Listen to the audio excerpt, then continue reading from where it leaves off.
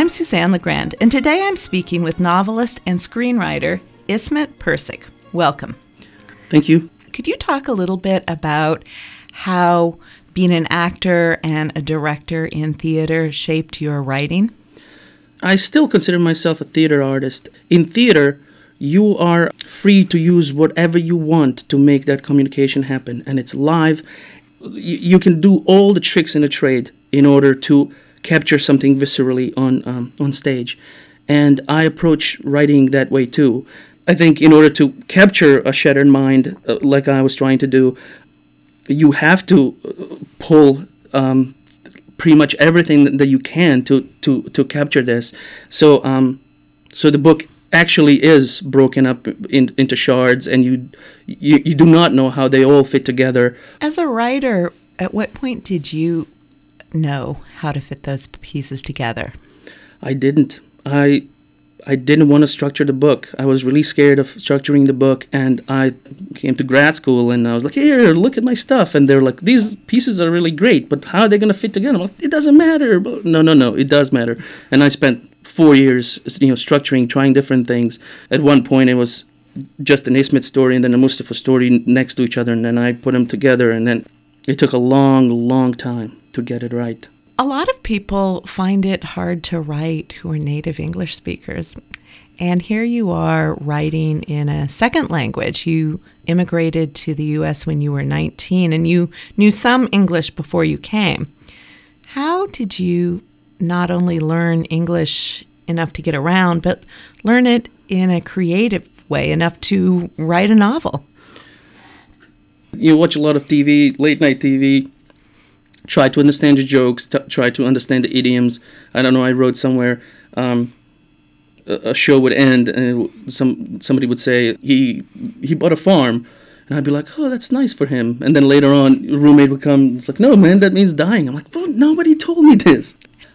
And when you went to the University of Irvine for creative writing, what did you learn about the craft of writing from going through that program? What these MFA programs provide is a beautifully supportive community of writers, and you have 12 people, and you have practitioners and big writers coming in and looking over your stuff. And I think for people who want to go into MFA, the best thing to do is to have a project in mind and use that time to actually, write, because you have free 2-3 years, whatever it is, and just use it to do what you want to do. Write your book. I know this from living my life right now, when there's no supportive community, when you're just there with the page, and it's way harder to write a second book. You can learn something from everybody. Even the ones that tell you this is bad, you can learn from it.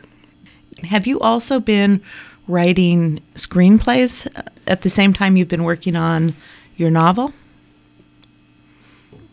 I was in dramatic writing from the beginning. In my BA in theater, was mostly focused on playwriting and screenwriting. I had a friend of mine who went to USC directing school. He kept bugging me. He liked my sentiments, and he kept bugging me, write me a short. So we started kind of writing things together. Screenwriters need to have a pretty good ear for dialogue. How do you develop that? You talk to yourself. I was an actor, so I just, what would this person say? And then walk around in there, most of the time, actually, if there was a camera in my house, people would think I was insane, and I just pace around in my pajamas and talk to myself in different voices, which is sometimes weird when I'm writing about Watts, and the script is people are saying in a particular, talking in a particular vernacular, and then hear me saying these words out loud. Can get you in trouble, but it's important to hear the voice and utter it before you write it down. So I would try on several different ways of saying something until I get, oh no, that's funny, or oh that's good, or whatever, and then decide on the line. and then my writing partner would come in and cut it down, and I would fight, and then go and have some food, and then go back and rewrite it again. So it's all of this writing is never finished. It's abandoned. At some point, you just have to go, okay, no, that's the line, goodbye.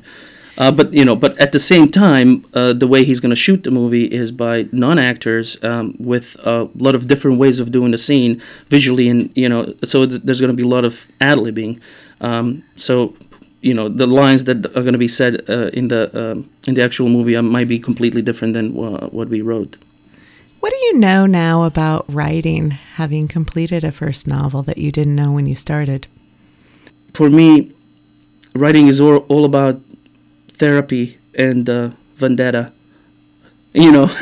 So that's how I approach it. I'm usually dealing with something in me, something that in my life that I don't know how to deal otherwise, and then putting it down on paper seems to organize it and make it easier to stomach.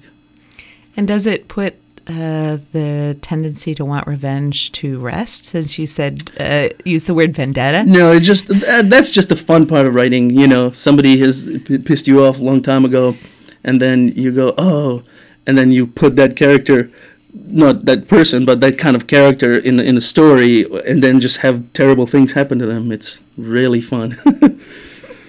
Great. Well, thank you so much for joining us today on Writers on Craft. Thank you so much for having me here.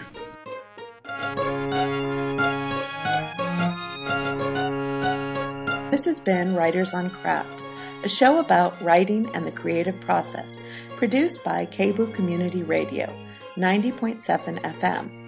For program notes or to listen to a podcast of this show, go to kboo.fm online or visit our website at www.writersoncraft.com.